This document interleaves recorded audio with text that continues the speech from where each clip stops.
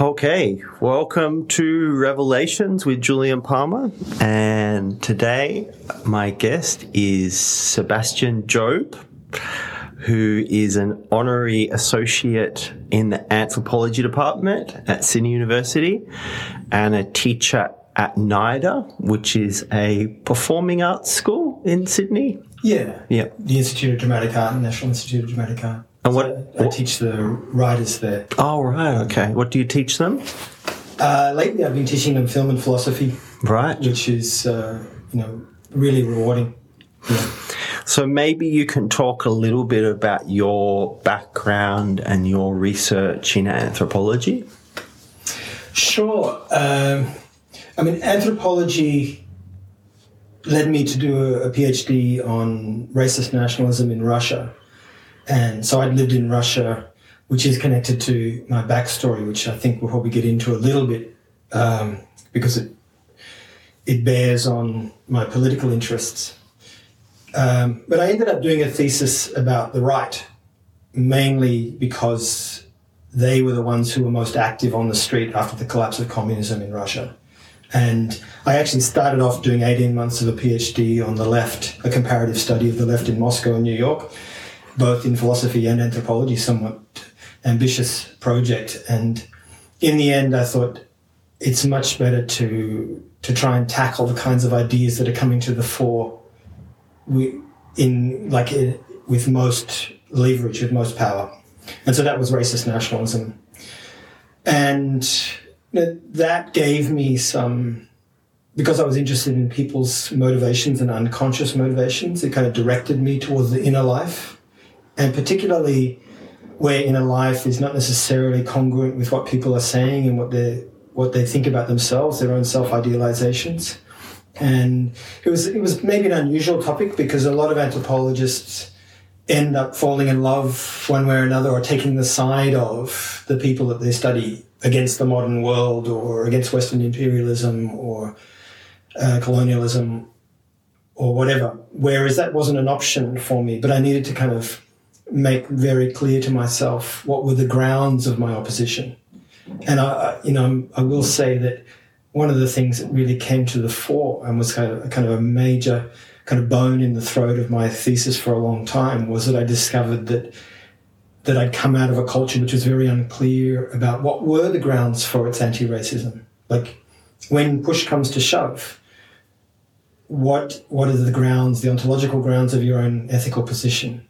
And unfortunately, the bad news that I discovered to some degree was that a lot of people's opposition to something like racist nationalism in the contemporary West, let's say, does, in my view, have legitimacy, but it's not a legitimacy that people are clear about, and they really are reverting to a kind of group membership. I think the right way because the people that I rub shoulders with, that I respect, think this way. And in the end, you're wrong because you're in another group. And funnily enough, that reproduces a kind of racist logic. It's a right-wing logic. Yeah, that's interesting you say that. It's kind of like my group, right or wrong. Yep. And the basis of a genuine anti-racism, I think, which is the kind of one that psychedelic experience can potentially inform, is one that gets beyond the logic of my group, right or wrong. The mere contingency that I happen to be born, let's say, with this skin color in this place. But in Russia, there's not too many ethnic groups in Russia, as far as I know. I know that some Africans study in Russia. But how many people are you talking about? People from countries like Turkmenistan? Yeah. So in fact, it's a very multicultural, multiracial kind of civilizational zone, and I think something like 83 or something thereabouts % of the Russian Federation is ethnic Russian, but you have historically. Especially since the sort of the massive expansion of Slavs and Rus out of Muscovy into, as part of the European expansions from the 1600s on, you have a lot of other peoples being brought into that sort of that power field and that linguistic field, and those peoples are, I think, accepted in principle, right, as genuine Russians, but nonetheless, there's always been a tricky sort of first among equals kind of problem. And then there might be, say, a favourable relationship to someone from Armenia, but if you're from, say, Kyrgyzstan, then it might be a different relationship or societal prejudice. Well, you have historic conflicts, for example, between Armenia and Azerbaijan, which are also religious conflicts. And the people that I was studying were they were not united in who they saw as the foe, who they saw as the problem. But, there's a lot to unpack there, but what really impressed me was the dynamics of a society in collapse and what kinds of social identities come to the fore, what can people trust, and how do those identities end up becoming part of the same problem, the same generation of ongoing chaos, criminality, violence. And what I noticed, what was very evident, was that neither the liberals, whose main project was individual freedom and money accumulation, nor the leftists, whose project was essentially that of class solidarity and class struggle, really had a psychologically or spiritually compelling answer to this kind of racist nationalism. And I, that ended up, I would say that was kind of part of the ongoing, as I see it, crisis of the left that's been kind of contemporaneous with my life, in which I've kind of tried to understand. So you talk about the left, and I think in our day and age, people have become a little bit confused about what the left stands for and what the right stands for. How would you define the classical left, or how would you explain what the left is in your sense, in not an ideal sense, maybe an accurate understanding of what the left is? Yeah. I guess you could say that the left is that part of humanity, if you want, of conscious, politically oriented humanity that is interested in the self-emancipation of people. And, historically it emerges in the context of the declining legitimacy of religion and the promulgation of ideals such as liberty, equality, and fraternity, which come out of, at least according to my understanding, come out of the overthrow of feudalism and the emergence of a bourgeoisie which is claiming its own place in the sun, and generates these, it sort of latches onto these ideals as a way of pushing the aristocracy and the old feudal order off its throne. And socialists and other leftists are ones who, at least I'm talking here sort of prior the emergence of what we now call identity politics. They're ones who are one way or another just trying to find a way to realize those ideals. Like, how can we literally be free and equal and fraternal? That's really the project, if you think about it in a kind of idealized way, that in the what are the ideas that captivate people's imaginations? And traditionally, the right has no necessary interest or inclination in emancipation, and I wouldn't say that. That. It's more that whether you're talking about, say, the neoliberal right, which we associate very strongly with capitalism and the capitalist ethic, or the reactionary right, which we associate more with national or racial sometimes religious self-identification. What they don't will is the freedom of all. They don't will equality for all. They don't will fraternity for all. One way or another, it's, sorry, mate, you ended up at the bottom of the pile, next lifetime maybe, you know? And to me, that, you know, there can be a realism about that, there can be a pragmatism about that, and there can be a kind of flattening that comes with just a straightforward universalism, as if none of those identities mattered. So I'm not here arguing that the right doesn't represent some form of will to freedom.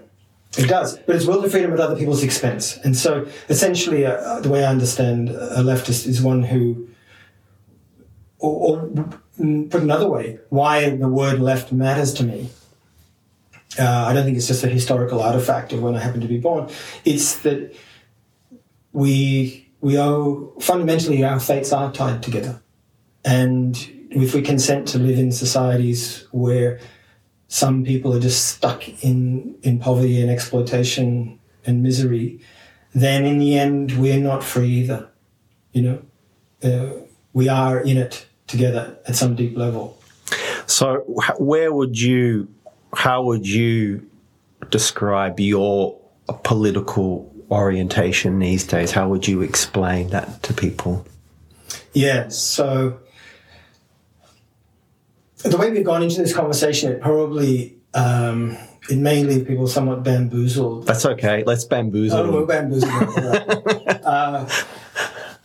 It's very hard to find the thread that most rationally opens up a kind of a topic or an area, or makes it seem compelling. I guess my rough word for, or rough sort of phrase for how I think is some kind of entheogenically informed ecological socialism. So I see the ecological issue as really imperative for human beings. And regardless of disputes about the particular rate of climate change, it's quite evident that we're smashing a lot of other species, and a lot of biosphere is coming under massive pressure. We are in some kind of extinction event when it comes to other species.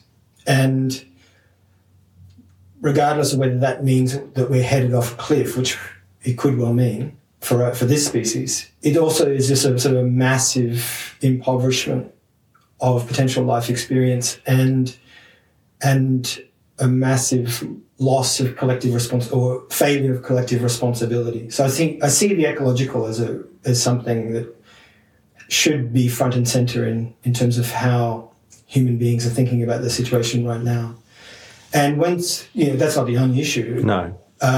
There are a range of issues that are kind of clustering around us, and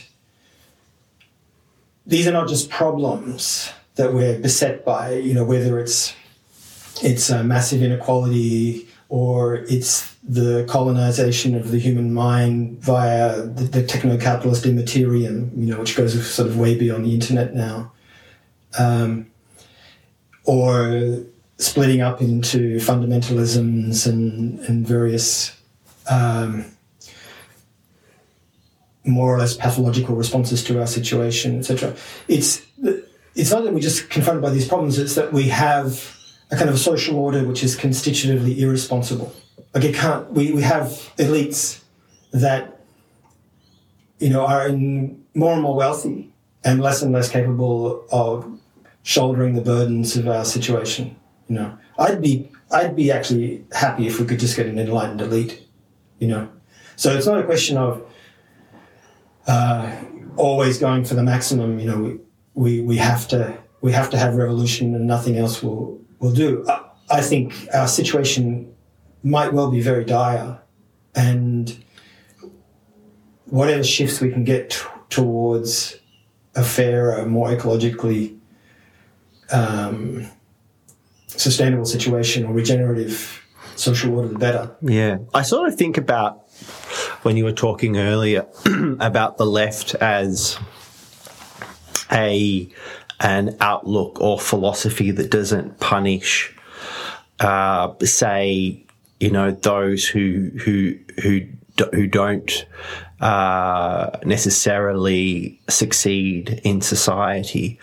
I'm really thinking about Bernie Sanders and America in general, how a lot of people there need to hold down 2 or 3 jobs to survive.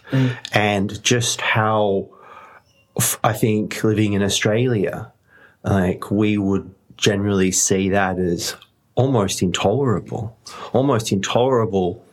conditions, because I think there seems to be a kind of empathy, or we have this attitude of giving people a fair go, that there's a sort of a human quality where I don't think we would accept that in our society. Yeah. Whereas it's become normalized in America, where you've got this, you're really punishing people. And I remember when I first heard the term white trash, I think I was in a motel somewhere in Alabama, in some crazy little town in Alabama. And I heard the term white trash, and I was absolutely appalled. Was it a self-designation from somebody, or was it people talking about? I think it was on Entertainment Tonight or whatever bullshit was on the TV. Yeah. And they say so-and-so is playing a white trash actor. And I thought, what? That's just a terrible thing. Yes. To call someone.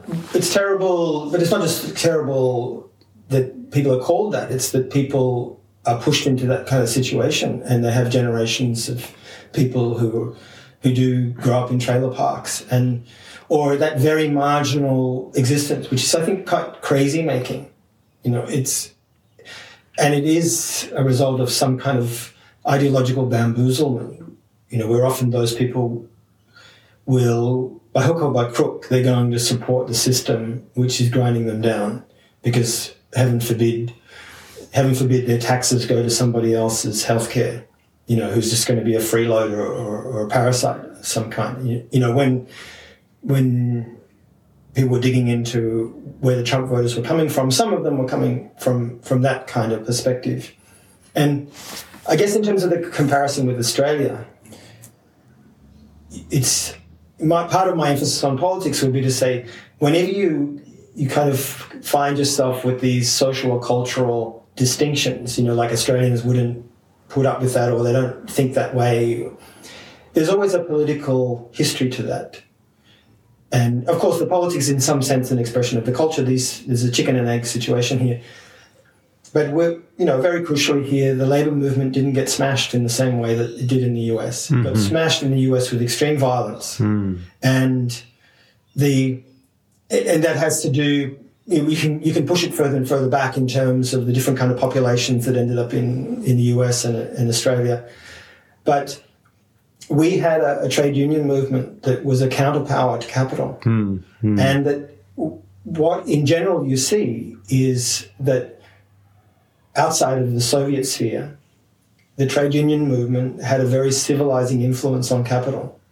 It was able to sort of say, no, you're not going to work us to the bone. We're going to have an 8-hour day. And there was a collective capacity to force that kind of class compromise. And really that's what we're missing in a major way now, like for various reasons.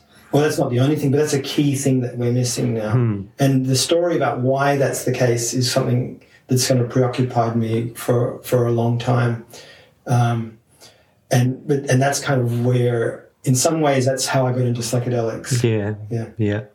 I'm interested in what years you were living in Russia. Yeah. And what years? How long were you living in Russia, and between what years? Yeah. So I ended up there in 91 to 94. So I saw the end of the Soviet Union. Yeah. And the beginnings of shock therapy, or the results of shock therapy. Yeah. Or people used to say shock without therapy. Yeah. So. And then later on in 98. Right.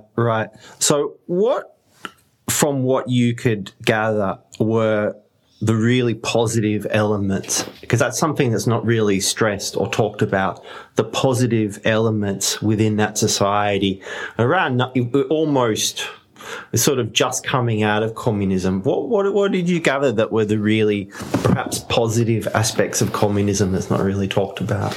Yeah, look, I can try and answer that, but that's not where the emphasis of my thinking goes. I mean, I'm pretty much a strong critic of what ended up being the communist regimes. You know, I do think that Stalinism was a counter-revolution. Yeah. And, you know, you can sort of see evidence in that the main revolutionaries were killed off. Yeah. And vast numbers of people were sent into camps. And you had extreme violence from this bureaucracy that took over in the name of the people. Yeah. It's true that it took over in the name of the people, and there was a certain fidelity to those ideals. And so you did have universal education and universal housing, and you had a health system which did eradicate tuberculosis, and that did put people into space, where probably the Tsarist regime never would have done that. I mean, it's also true that in some ways they got cosmonauts instead of communism. You know, once it was quite clear that they weren't going anywhere beyond an authoritarian or quasi-totalitarian state where you couldn't speak your mind, then people were kind of distracted with the greatness of the Soviet Union that could put somebody into space. But, you know, that's a genuine achievement. And, of course, the huge one is that they defeated the Nazis. You know, they were the key ones that defeated the Nazis. And I think, you know, if Nazism had met up with Japanese totalitarianism on the other side and the whole continent had come under the rule of these charismatic Führers, then humanity really would have been under the thumb in a wholly different and more terrible way. So I think we do owe a lot to the people that were, you know, capable of throwing themselves in front of those tanks. Yeah, yeah. But on the other hand, you know, the Russians and other peoples in the Federation and in the Soviet Union just paid just a colossal price, which is, you know, a price to build those regimes. And in the end, they kind of evaporated because there was just too vast a distance between what they claimed to be and what they really were. So you were talking about your ideal and you mentioned the word socialism. What's your take on Tito's socialism in Yugoslavia? Because in my view, and talking to people and having been to all those little countries that used to be one big country, yeah. And you talk to the old people and they say, actually life wasn't too bad. Everyone had a job. We all had lots of free time because we didn't work much, and life was okay. You know? Clearly, I mean, I never went to the former Yugoslavia, but it was obviously, as those regimes go, it was preferable. And the fact that Tito broke from Stalin and joined the non-aligned movement and tried to sort of set up a space, you know, along with Tanzania and Indonesia and these middle third world powers, tried to create a kind of a third option between the US and the Soviet Union, was historically very important. And it was less authoritarian. It had modes of participation in it that I guess empowered people to some degree. And crucially, it kind of kept the lid on capital accumulation, or I should say, kept the lid on the privatization of property. But then in the end, as from my understanding, it was really vulnerable once you got a breakdown of economic prosperity. It was vulnerable to taking huge loans from the West. And underneath that, there was the potential for nationalistic self-assertion, you know, and the former Yugoslavia sort of broke up into these warring national units. But if Tito had continued to live on, it seemed to me he was really the guy keeping it together from the the outside forces that will kind of fracture and ignite those nationalistic forces. Yeah, but if a society collapses in the way it did, then you'd have to say that there are some really severe problems. That it's there's problems of social reproduction which it's not meeting. Yeah, and in the end, there were severe limits on what you could say and think, and people ended up in jails or banished to the sticks or put in prison for not towing the party line. Yeah. And I think maybe the optimistic side of me is that when you repress people like that, eventually you're going to produce the kinds of irrationalities that bring the system down. So the direction we want to go in is towards more equality of capacity to participate in society in real terms. And the cultivation of a desire. A lot of people, when they're confronted with economic crisis or civil war, well, of course they're going to be really nostalgic about how things were. But they might have just put up with a situation where they couldn't speak their mind because they traded that for a certain amount of security. And you see that now, where people are kind of being asked to trade the capacity to speak their mind for a certain amount of security. And okay, I can understand that, but I don't really support it. So you were saying before, I was asking you what is your political outlook, and you mentioned an environmental kind of socialism. And I was saying before about Bernie Sanders, who provided a very mild form of not even socialism. It's just what happens in many European countries is the standard, human way of operating a society. Yeah. And the people not interested. They don't want that. So in this kind of democracy, what do you see any kind of hope within Western societies of a kind of shift that is going to help us to move forward and deal with this environmental, ecological, human crisis? I wouldn't agree that people weren't interested. I think the reason we talk about Bernie Sanders is because a lot of people were really galvanized and really enthused. And I thought it was a real sort of vote for the US in a sense that it can still come up with figures like this who have a generosity of vision and, a capacity to speak to the common person, if you want, in a way which was trying to cut through the ideological smoke screens, which just would try and tell you that just because Jeff Bezos made $3 billion before he went to the toilet this morning, you shouldn't be concerned about that, even though you have to sleep in your car while you're working for Amazon or something, or Walmart or whoever may be the case.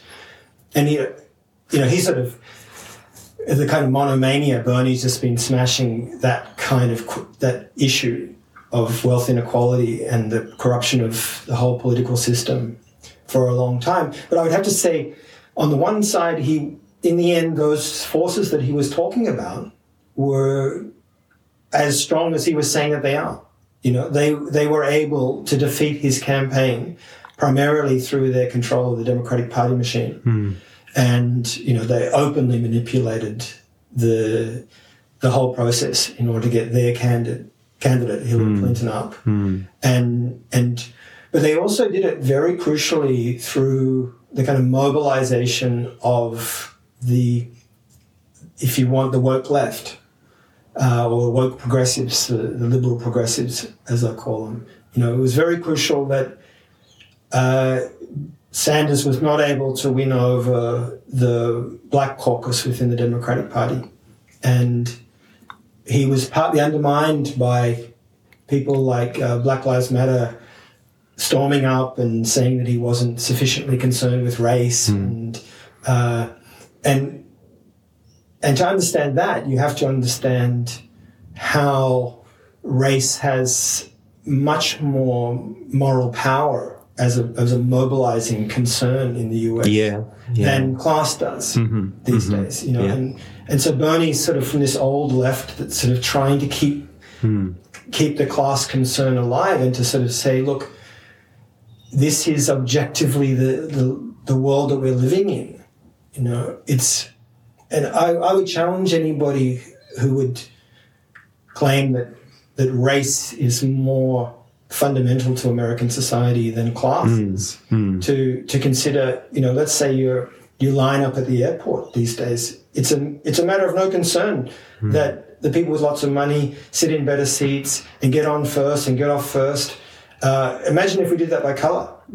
There would be riots, you know, the airplanes would be burnt. And what goes for airplanes goes for everything. It goes for all the houses we buy, the cars we buy. Everything is mediated by wealth. And it's not to say that racism is not a significant dimension of how power operates in the US and in the West and in other places, but it doesn't have the same kind of centrality to the functioning of the system, I would argue. And so he's sort of trying to scream in the face of people, look at this fundamental aspect of society that we're not addressing. And I to some degree, I see the kind of politics, you know, the contemporary progressive politics as sort of acting out, an impotent acting out around issues where we can go forward because we can't go forward in terms of challenging the power of the billionaires. As I see it, you know, the billionaires are standing in between us and what we need to do because they are not capable of being responsible at this point. They're primarily capable of accumulating more funds for themselves and protecting themselves from whatever social and ecological chaos eventuates. And so, but for the most part, if you think about the discourse at the moment, we're just not addressing it. Yeah, you're right. No, that's a really good point. And neither do the psychedelic people, really. Mostly. Okay, so let's address. let's have this discourse. Let's have this discourse. So, what do we need to do then? What if we're not going to feel disempowered politically or socially? What would you say is a constructive way forward? So can I go back a little bit and answer that in a longish sort of a way? So in my life, I've seen the long kind of decay of this earlier left that we spoke about, this class-based left. And, you know, you can go back, for example, to the 30s and the emergence of the popularity of fascism in Italy and Nazism in Germany and authoritarianism, and even the defeat of the revolution in Germany after you had the revolution in Russia in 1917. And what all of those events have sort of brought to the fore, I think, for thoughtful observers was there's aspects of human beings and of the human psyche that we don't understand too well. And it doesn't go according to the proletarian script. You know, it's not just that people become class conscious, they realize they're being exploited, they realize that their old gods were kind of alienated forms of their alienated condition, and now they're going to sort of consolidate, develop solidarity, and conquer the state on behalf of everybody. It gets more complicated. You get these authoritarian leaders, and they're supported by large numbers of people when the situation is extreme.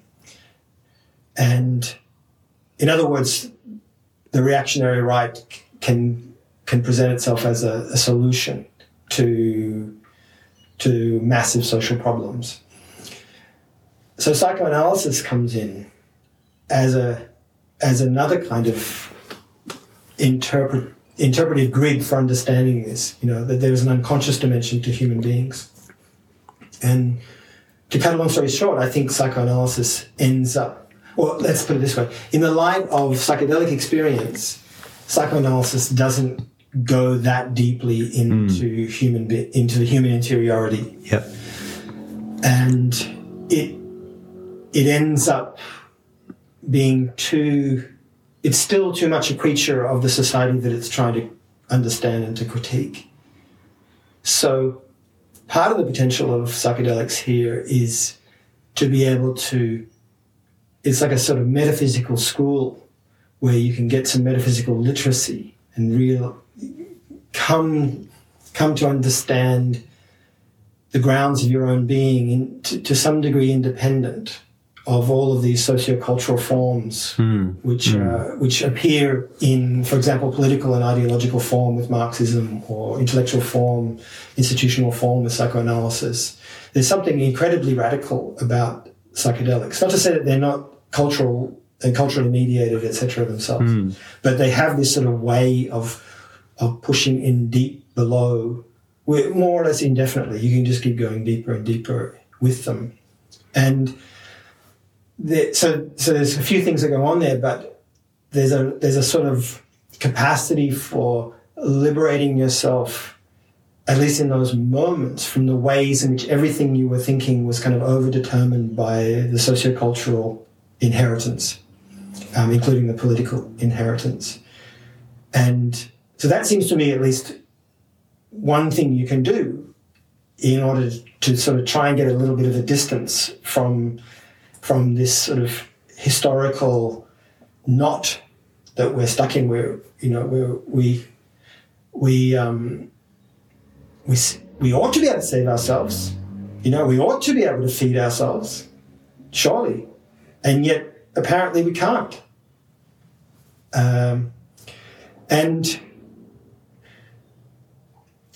at another level, I think there's a way. Let's just use these polarities which I was talking about before. There's a way in which, say, Marxist-oriented socialism on the one side and psychoanalysis on the other respond to, in the first place, the sort of external, social, institutional aspect of human beings, and on the other, the internal, unconscious dimension of human beings. But they don't come together. You had efforts from the notorious Frankfurt School. It's now blamed for cultural Marxism, which is apparently behind all of our problems. You had efforts to bring Freudianism or psychoanalysis and Marxism together, and to try to understand something like the emergence of fascism, or the emergence of the tragedy of Stalinism in the place where human beings were trying for their own liberation. And the thing is, you can get a lot of insights there, but you can't. These are incompatible frameworks. And one of the promises, I think, of psychedelics is that you could rethink it from a different intuition about what human beings are. And so, my intuition about human beings is that some of our traditional God images are much closer to what we really are than either Marxism or psychoanalysis would assume, because they see those as distorted and, for that matter, oppressive, delusory forms of consciousness, rather than which they also can be and have been, but they're also intuitions which go, I think, closer to what I have apprehended about who we are, and therefore what our potential is, and also what are the grounds for our cooperation. So having that insight into the let's say the deeper human potential, where has that brought you in your philosophy, understanding, and sense of thinking that you feel might be useful in the world right now? Yeah. Well, I mean, I can explore a little bit further that God dimension. I think, for example, let's say we've got this human situation we're trying to deal with, right? And one of the ways which that shows up is, I mean, here in this little kindergarten of the West that I inhabit, is the split between people who believe in God and people who think that's ridiculous. So you have let's say in the last 15 years you've had the split between more or less complacent Christianity, and which is kind of trying to keep its head down because it's not too confident in itself anymore, and militant new atheism, which is already now kind of fading. But I don't know that we've really transcended that opposition, right? And so let me just tackle, say, so that presents itself as a sort of way in which we're blocked conceptually, right? How do we think our way through this opposition? Or should we try to, or should we just join one camp or the other, for example, or invent something else? So the psychedelics has helped me through this kind of, it's this sort of metaphysical struggle school where very quickly you can work through these options. So let's take the new atheist popular kind of ideas like, well, if you believe in God, why don't you believe in the flying spaghetti monster? They're just as credible, aren't they? Most of the gods that peoples have ever believed in are now not believed in, and they're, from our perspective, from the perspective of, say, any Christian believer or Muslim or Jew or Buddhist, each of these God images is ridiculous, except you just, let's leave the Buddhists out, but you believe in one. So you're an atheist. The militant atheist will say, you're an atheist about all these other gods except for your one God. And a true atheist is just somebody who goes that one step further and disbelieves in all gods because they're all equivalent to the flying spaghetti monster. And I think it would be very interesting for those people to try to, when under the influence of ayahuasca or LSD, for example, to sort of try and think through the flying spaghetti monster, as a genuine image of God. Yeah. And what they might find is that this conception of God as the unconditioned ground or the eternal ground of existence, which is a kind of one formula from a more esoteric or mystical perspective about the nature of God, is one that is quite different from any particular image of God. Yeah. And it emerges, through deep questioning about what is the truth of our condition. And as soon as you latch on to any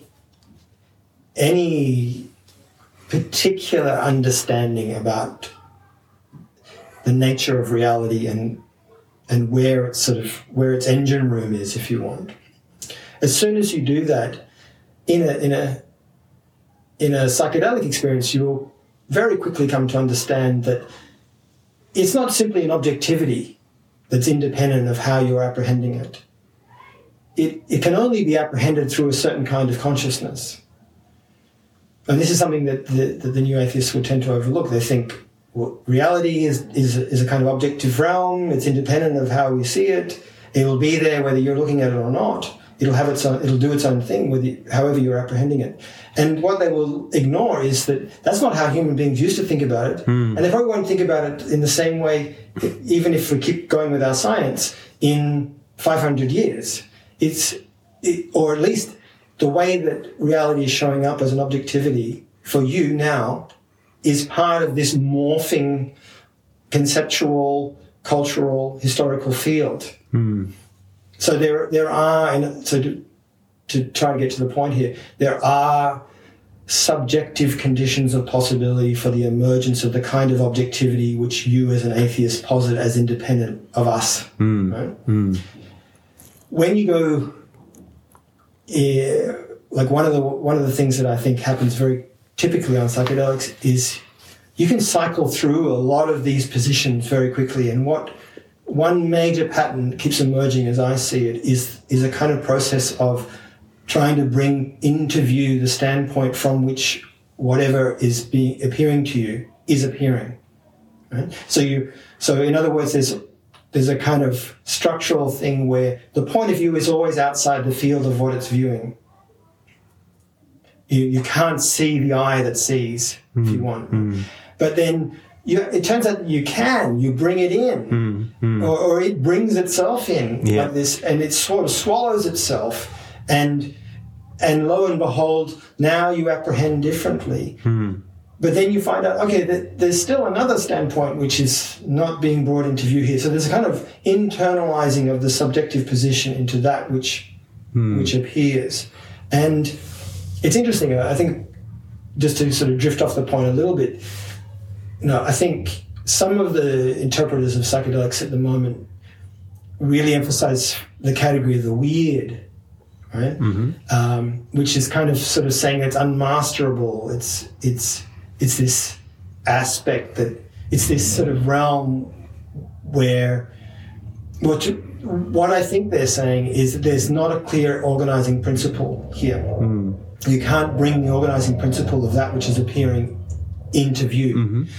My experience is that you can over and over again. And so it's a kind of internalizing, it's an infinite internalizing of the infinite, if you want. And that principle of what is appearing, tell me whether you experience it like this, it always seems to be connected with some kind of umbilical cord to the position from which you are experiencing. In other words, that realm of objectivity that you're apprehending of manifestation is always in some intrinsic way connected to the subject. So how do I cash that out? Basically, there's a kind of knowing there which is best described as divine. And it seems to me it's a kind of self-knowing of human being that is best described as, that we describe ourselves as in some intrinsic way as divine. Is it really divine knowing? Because I think within the Western intellectual tradition, you've always got the attempt to understand the world through the intellect. And then I think with psychedelics, you can have a knowing, but I'm not sure it's divine. I think perhaps it's more an innate ability to know or feel that you have a knowing that you can kind of test within your own little reality, and you can sort of see if that sticks, if that holds. So what I found is if I have that sense of being able to kind of, transcend the anchor, I think you can transcend the anchor a little bit, and you can kind of move out of your known sphere, and you can sort of apprehend beyond yourself.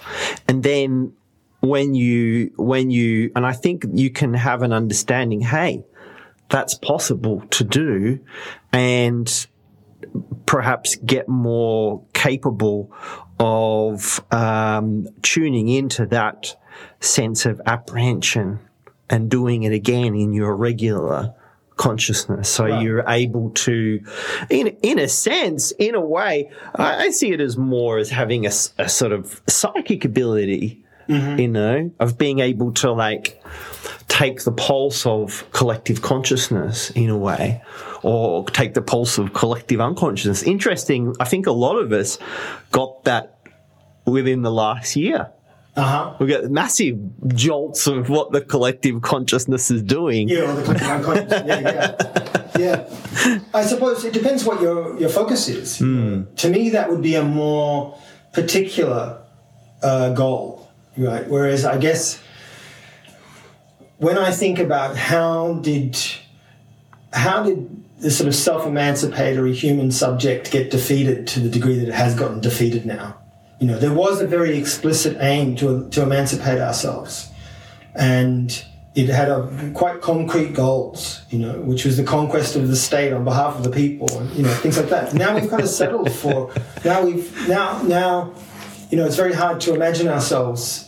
It's very hard to even generate a collective will to sort of say, well, look, we've got a global ruling class that is just fumbling the ball, that is pushing us in a very suicidal direction. Let's recognize that and do something about it. We don't at this point have that kind of collective maturity to generate that collective will, like a collective capacity for action. And I think one of the reasons that's happened is that just to revert again to that sort of Freudian Marxist way of understanding ourselves is it didn't get deep enough into what we are. And fundamentally that meant that we became prey to radical disorientation, that our sanity as individuals and as any communities was not sufficiently open to the mystery of our own being, that we became highly reliant on affirmations from others who were themselves disoriented and lost. And we cling to that sort of semblance of sanity as much as possible, even if it means we kind of look to the side and we know we're in the same raft heading towards the same falls, you know? Is this the sheep looking at the movements of the other sheep and in front of it and to the left of it? Yeah, but also with a kind of guilty conscience. Like, I think that there's a kind of sense that there's a sort of fate here. We seem fated to drift towards, let's say, for example, you know, a kind of highly technologically mediated surveillance state, or we seem fated to drift towards ecological cataclysms, and I don't think I'm the only one who kind of, I mean, I know I'm not the only one who sees the sort of shadow of these things. But what I also see as a kind of spectral shadow is this promise of psychedelics that has always been there, at least since in the kind of the modern period of, you know, 50s on, with the rediscovery of these psychoactive compounds. There's a sense that there's a liberatory potential. You know, when one of my paradigm images for this is I think when Allen Ginsberg was given mushrooms by Timothy Leary, maybe 61 or 63 or something like that. Apparently he stripped naked and he wanted to run down the street declaring the good news, and he wanted to get on the phone to Khrushchev and Kennedy and turn them on to this. And it's obviously naive, but there's something true in that naivety as well that I don't think we should drop.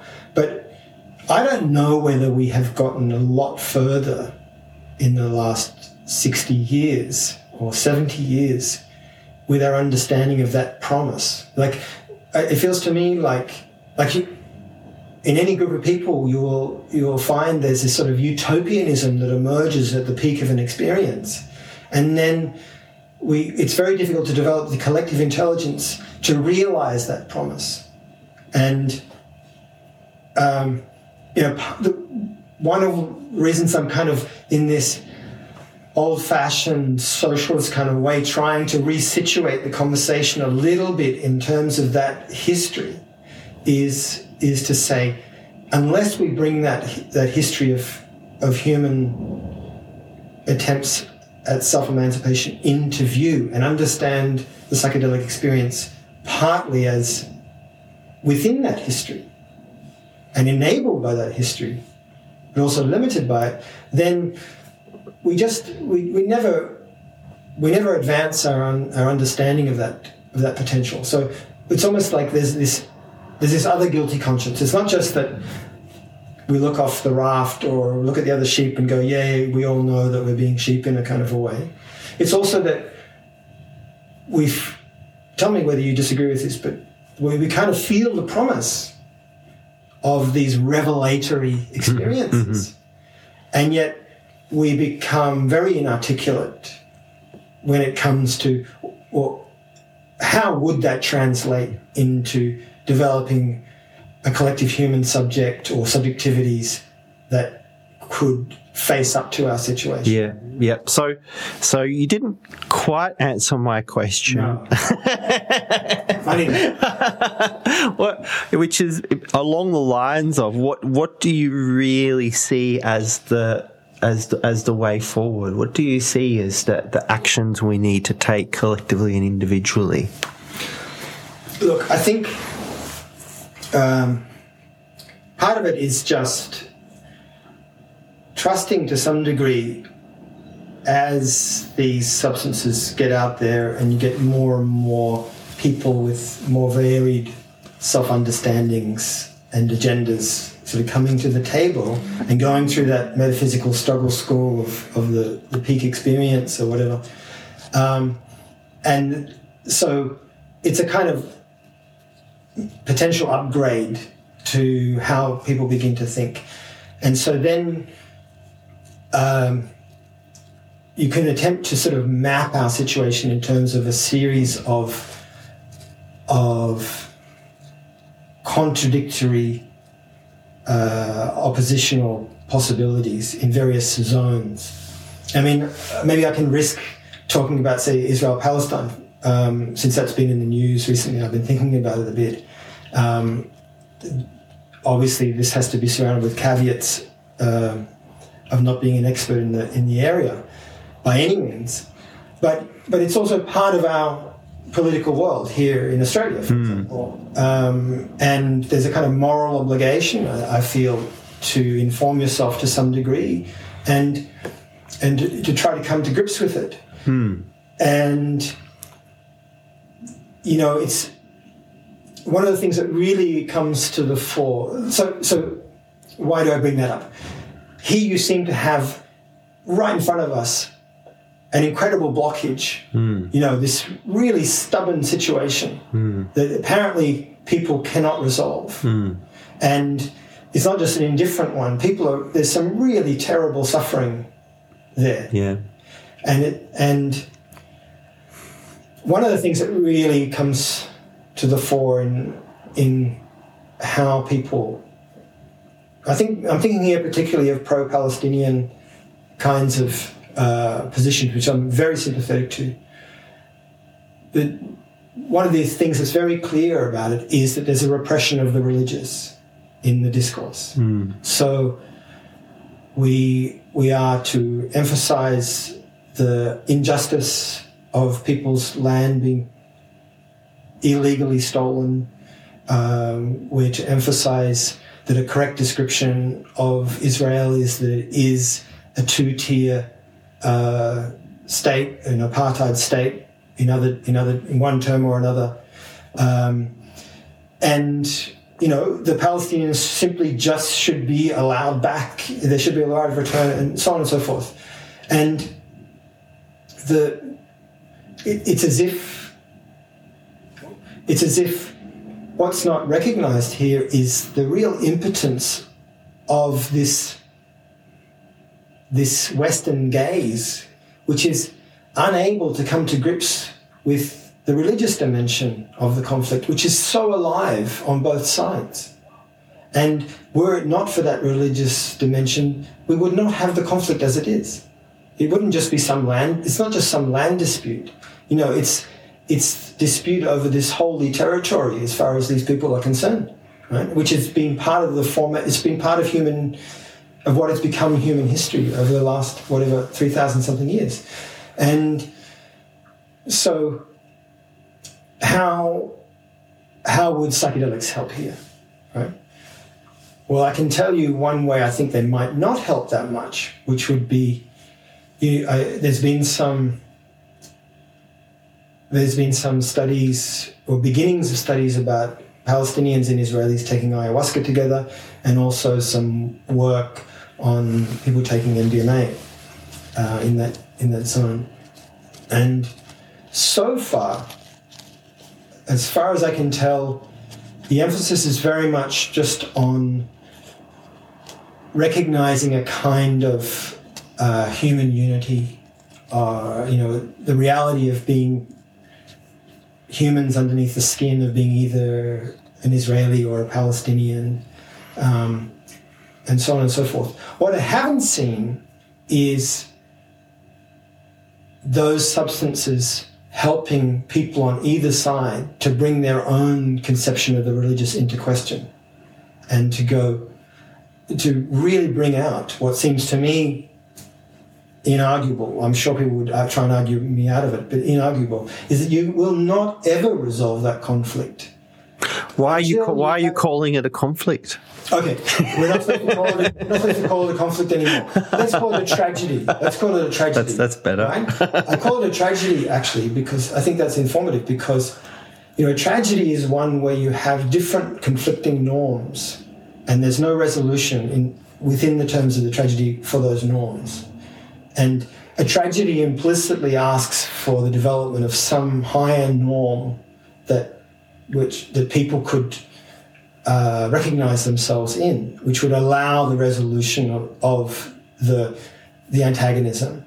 And quite clearly we have traumatized people on both sides who are locked into one way in which they symbolize their trauma is to adhere all the more zealously to their understanding of their group essence, which is, formed around these contradictory God images, these contradictory land claims that come out of those religious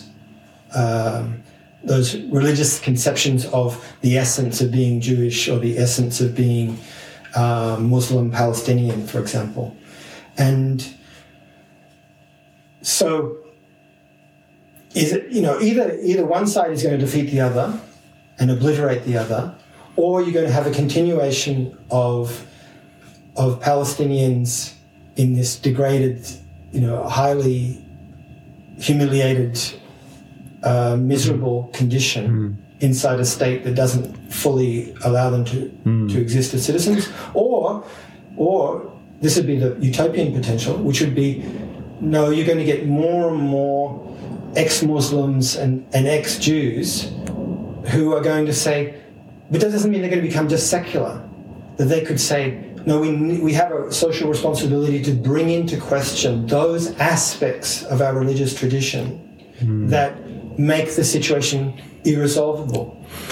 It doesn't seem to be the way it is or the way it's going with religion, and there seems to be this very strong hardline conformism and identity that is very, very passionate and feels very necessary for personal identity.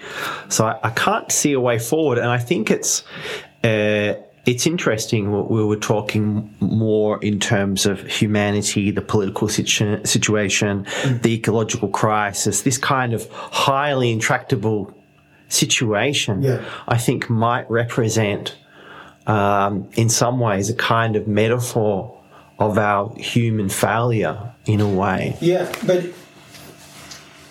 I think there are ways through, whether they get taken or not, or how much we have to bash each other's heads together in order to get convinced that we have to find another way. Like, in other words, how deeply we have to move into the tragic situation is one thing.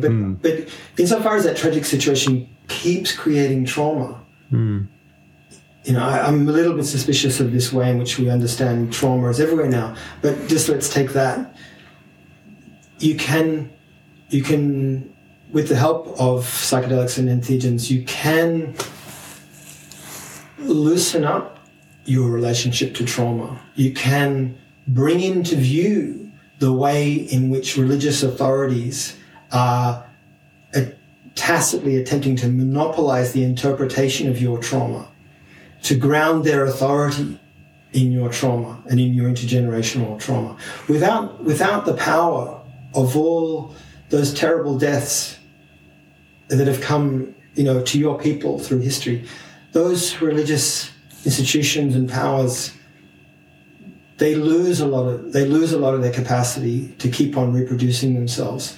And surely it's only where you get a certain freedom of consciousness emerging that you can get a will to generate a kind of vision of the sacred that includes the other. That is prepared to say, your fate is important to us.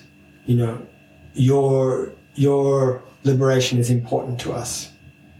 In the end,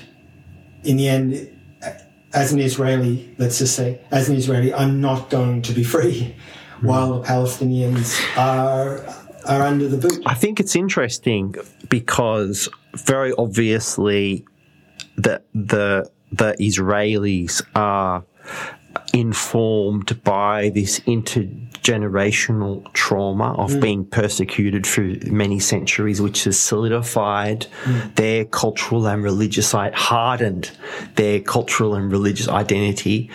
It almost seems to the point where they lack empathy for people outside of that tribal model. Well, I think that can happen, but I also think, that there are other responses.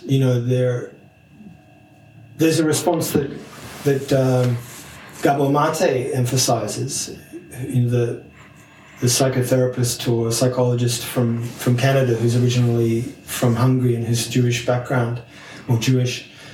That never again means and should mean and must mean never again for everyone. And I think that's a clear division in a way. Like, if you only emphasize never again for us, then it's to hell with everybody else. If you emphasize never again for everybody, you have a different set of responsibilities. It doesn't mean that you can neglect never again for us. So it doesn't mean, I'm not saying that things become complicated. Yeah, it seems to me, because I have arguments with Israeli Jewish friends about this, and there seems to be this hardened tribalism, and it's like, wait on here. Like, you're an aware, empathetic person who takes psychedelics, right? And they still choose the Israeli tribe, and how great and powerful it is, and how horrible it is that these that Hamas is throwing the rockets over the fence. Yeah. So what I see is that in the contemporary discourse, people normally avoid the strong points in the opposition's arguments. In this case, it is a very strong point that Hamas would like to obliterate Israel.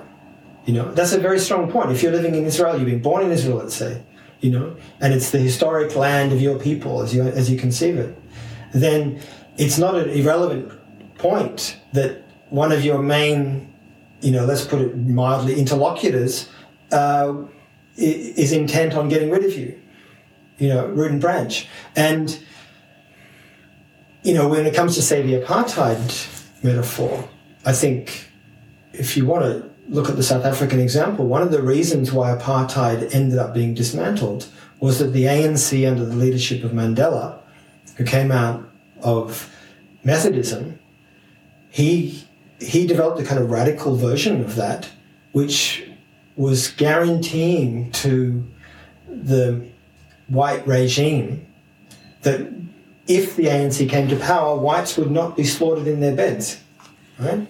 And there's no way that white minority would have given up power eventually as they did, unless they were faced with an opponent who convincingly said, no, there's a place for you here. Yeah. Right? And, so that's why I would see, as much as I think the Israelis obviously bear the prime responsibility for the situation, there's a responsibility on the other side, which perhaps is very difficult to open up. But there's a responsibility on the other side to come up with a kind of option where your opponent can believe that you genuinely see their existence as legitimate. Yeah. Well, I have travelled in the West Bank. I've explored a lot of Israel, and I have a fairly good insight into the situation. And I think some people now are arguing for a one-state solution, and it makes me think, in a one-state solution where you would have, and I think why the Israelis don't want the one-state solution is because then you've got more Palestinians, say, in the country who could then vote out, right? Of course, yeah. And but here's the thing: I think that in that case, would the Palestinians still be, would they still have the money and power in this one state? No, well, I think to a large extent they would form a working class. And it would be, there would be a very strong ethnic division between middle class and working class to a large degree. And so that would create its own dynamic and its own problems. But I think you can't just envisage just sort of this. One of the problems I see with the way people talk about it now, it's like, okay, we're just going to have a one-state solution. Somehow these peoples are just going to live together. You know? And they already do. That's the interesting thing. Parts of Israel are already. You don't see any, Caucasian Israelis. They're just Arab areas where. Well, I think people who haven't been to Israel don't understand this. It's not official apartheid, but you don't see regular Caucasian Israelis in these places, and this is not occupied territory. You're talking about Sephardic Jews here, or are you talking about Israeli Palestinians? Or you're talking about Israeli Palestinians? Yeah. But I mean, one of the aspects of the current conflict, around East Jerusalem, has been precisely that many Israeli Palestinians have been on the streets as well. Well, that's right, because that's what I didn't get till I went there, that you've got whole areas that are a part of official Israel that are just purely quote-unquote Arab areas, which I think people haven't been there. They don't understand that. And of course, and it's not like they're completely under the thumb, but it's not like they're, super empowered citizens and they've still got to follow the religious precepts of the culture, for example. Yes, and pro-Israelis will point out that you have Arab representatives in parliament, and I think they're part of this minority new government, etc. It's nonetheless the case that in some respects there are prejudicial laws against Arab Israelis. Like you can't, as an Arab Israeli, you can't have your family come from anywhere else and join you. On the contrary, whereas as a Jewish Israeli, you can. And all of these are vexed problems, I think, but their solution would have to lie in the emergence, sort of demographically, of a population or a segment of the population that has a lighter relationship to its own religious significations, its own traditional religious significations, and understands that it's here to do something which is an upgrade. Yeah. Not necessarily that's abandoning its heritage, which is an upgrade. Yeah. I think a lot of what we're talking about is that we've got an issue where you have a relatively small population of people who are relatively enlightened, and then you've got the masses who follow religion and believe what they see on the news. It's all the propaganda at hand, and I think that related to psychedelics, you've only got at this point a very, very small percentage of people taking psychedelics, and all the people that I know in Israel who don't have a religious orientation, I don't think they see any faith or hope in things changing with the people around them. They are outsiders to how society is working. There's no necessary off ramp to this religious fundamentalism. Yeah, and when people come under a lot of pressure, they tend to produce, which is what I saw, for example, with the collapse of the Soviet Union. When there's a lot of economic and psychological pressure, then generally speaking, people revert to more fundamentalist or authoritarian forms of their own, group belonging. And when they're religious, they become hyper in that respect. But when, there might be something a little bit ridiculous about them. I can just well imagine other people sort of saying this is an ill-informed discussion by people where there's nothing at stake for us here. But I reject that. That. I don't think it's just a local dispute. I think our incapacity to talk about it in a deep way, even when we're not there on the ground, is is a kind of, it's a sort of occlusion where human beings won't look themselves in the face and see who we are and what we're doing to each other. And whether or not psychedelics can have any role, I don't know. But what I'm trying to speak for here is a possibility that might take 100 years to unfold. Right? Do we have that long? Well, certainly we don't have that long to avoid catastrophes. There will be catastrophes that come at us. But what kind of capacities have we got to respond in a fertile way to those catastrophes to come? And, those... I'm by no means thinking of psychedelics as a panacea. I think there's various stages in any human being's relationship to them. One of them might be very early on, you think of them as a panacea. Actually, what can very often happen is that you take them, you go into an exploratory phase, and then maybe you go, to hell with it, I believe in the way of my ancestors. That's where it's really at. And so you might become a card-carrying follower of the mullah in your mosque, or you might become a card-carrying follower of your particular Orthodox Jewish sect. Well, that's not how it normally goes. I remember meeting this guy in Hungary, and it was at a couch surfing meetup, actually.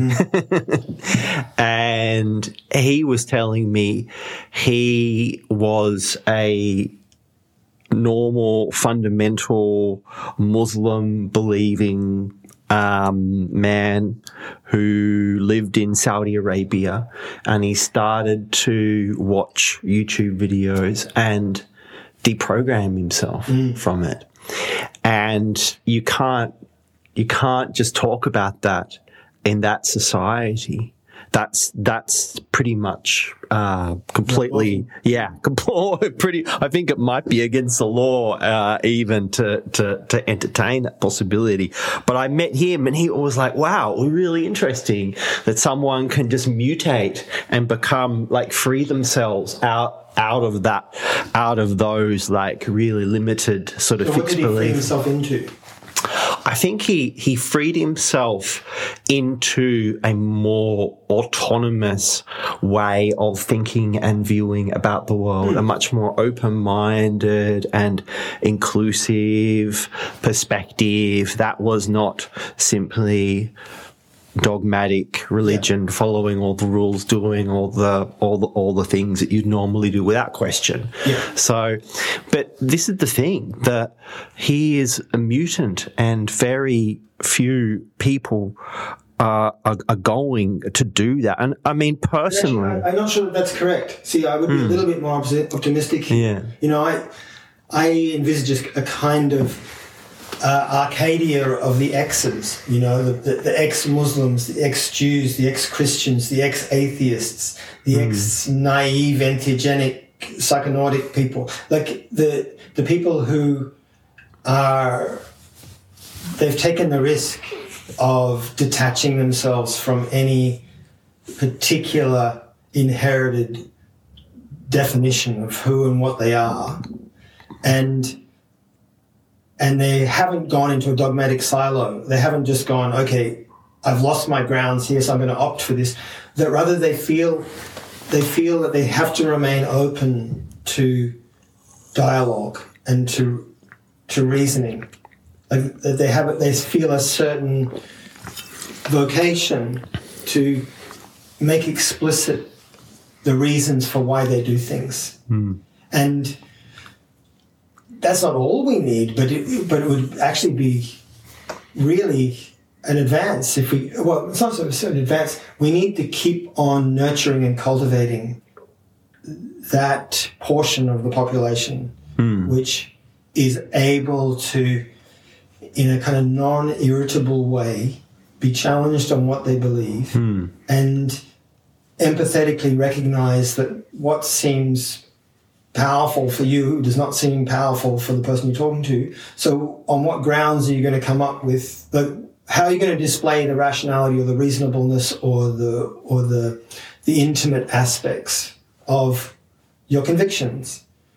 And you do that because once again you recognize you're in the same pot eventually, or even now. We're in the same pot. So going back to our fundamental, my fundamental question is on an individual and collective level. What do you feel how do we need to act, and what do we need to do to avert ecological and social catastrophe? Well, that's a easy question. Yeah. My answer would partly be try and break down the problem into these sub-problems. Like we just sort of took on one question, there, and you dig where you stand to some degree. So in other words, you take on the problems that are most pertinent to you in your life, and you try not to just blindly reproduce the problem in whatever field that you're in. So, for example, as a teacher, I try to model a certain amount of intellectual independence and capacity to differentiate yourself from what they think you should think. The they should think you should think. And so, in whatever field that you find yourself in, if in Tasmania you have these brave people that are locking themselves to forest destroying equipment right now to try and save a tarkine, and I think that kind of more radical kinds of direct action are also really crucial. Not just because of whether they have an impact or not, they kind of have an impact on how you understand yourself. You kind of find out whether or not you can do it when you do it. And maybe just because I'm glutton for punishment, if you go back to Israel-Palestine context, Joe Rogan never talks about the Israel-Palestine conflict. Sorry, why did you say that? We're taking up Joe Rogan's slack. He won't go there. He won't go there. Okay. Ever. Yeah. Well, I'm just thinking about these, what I think are admirable attempts to have people drink ayahuasca together across different lines and lines of also oppression and injustice. If those people were to have some cooperation afterwards, where they'd say, okay, we Israelis are going to help defend these houses from being taken by these Orthodox settlers, or we Palestinians are going to join you Israelis here in replanting these common gardens, where we're going to both benefit from the harvest. That kind of both symbolic and practical action, which is clearly contesting the dominant tendency of the Israeli state, but also contesting the trajectory of Hamas or Islamic Jihad, and then weathering the oppression that would then bring you into that you would bear from the state or from other forces when you try and have that kind of cross-religious cooperation. That's the kind of thing where obviously that doesn't solve the world situation, but it's a sort of a generalization of those kinds of actions. Yeah, that proactive, collective social initiatives. Yeah, and some of you are going to fall in love and you're going to have, cross-religious families.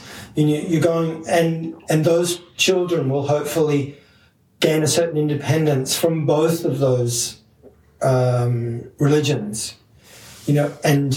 And will, not that they will deny those religions, but that they will apprehend who they are in some other sense. And so what you can do is you can look at whatever is bearing on you the most, to the degree that you have surplus energy to do more than just try and stay afloat in society. And you can tackle what feels most imperative.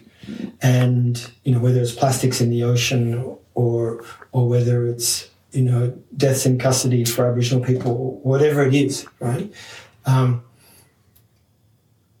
What's also needed is the emergence of a kind of collective imaginary where we understand that there are certain key tasks that we're going to have to take on. Mm-hmm. And I would say front and center is disempowering the billionaires. You know, in other words, disempowering the elite of the capitalist class that apparently is prepared for the world to burn so long as they have their bolt hole with all of the mod cons somewhere in New Zealand or whatever, you know, and putting them under pressure so that they split more and more, and you get more billionaires who come on the side of the people. In other words, like it's not just a question. And what are they going to do then? What's the action that you would recommend or believe that they should take? A big part of it is the re-engineering of the whole economic system so that it's not a mindless machine which is implicitly dedicated to just turning nature into commodities and turning human beings into, you know, more or less cannibalized parts of this, you know, this virtual techno space. And you know, you need to be an economist who's worked through the history of various attempts at disempowering the ruling class, and who has a sense of the political economy of those problems to come up with concrete options. You know, how should society be reorganized? But there's no way through without tackling the power of those who have accumulated massive amounts of money, because that's, in this kind of a world, that translates into political power, ideological power, cultural power, etc. And those people, they have a very particular interest, which is reproducing the system more or less as it is.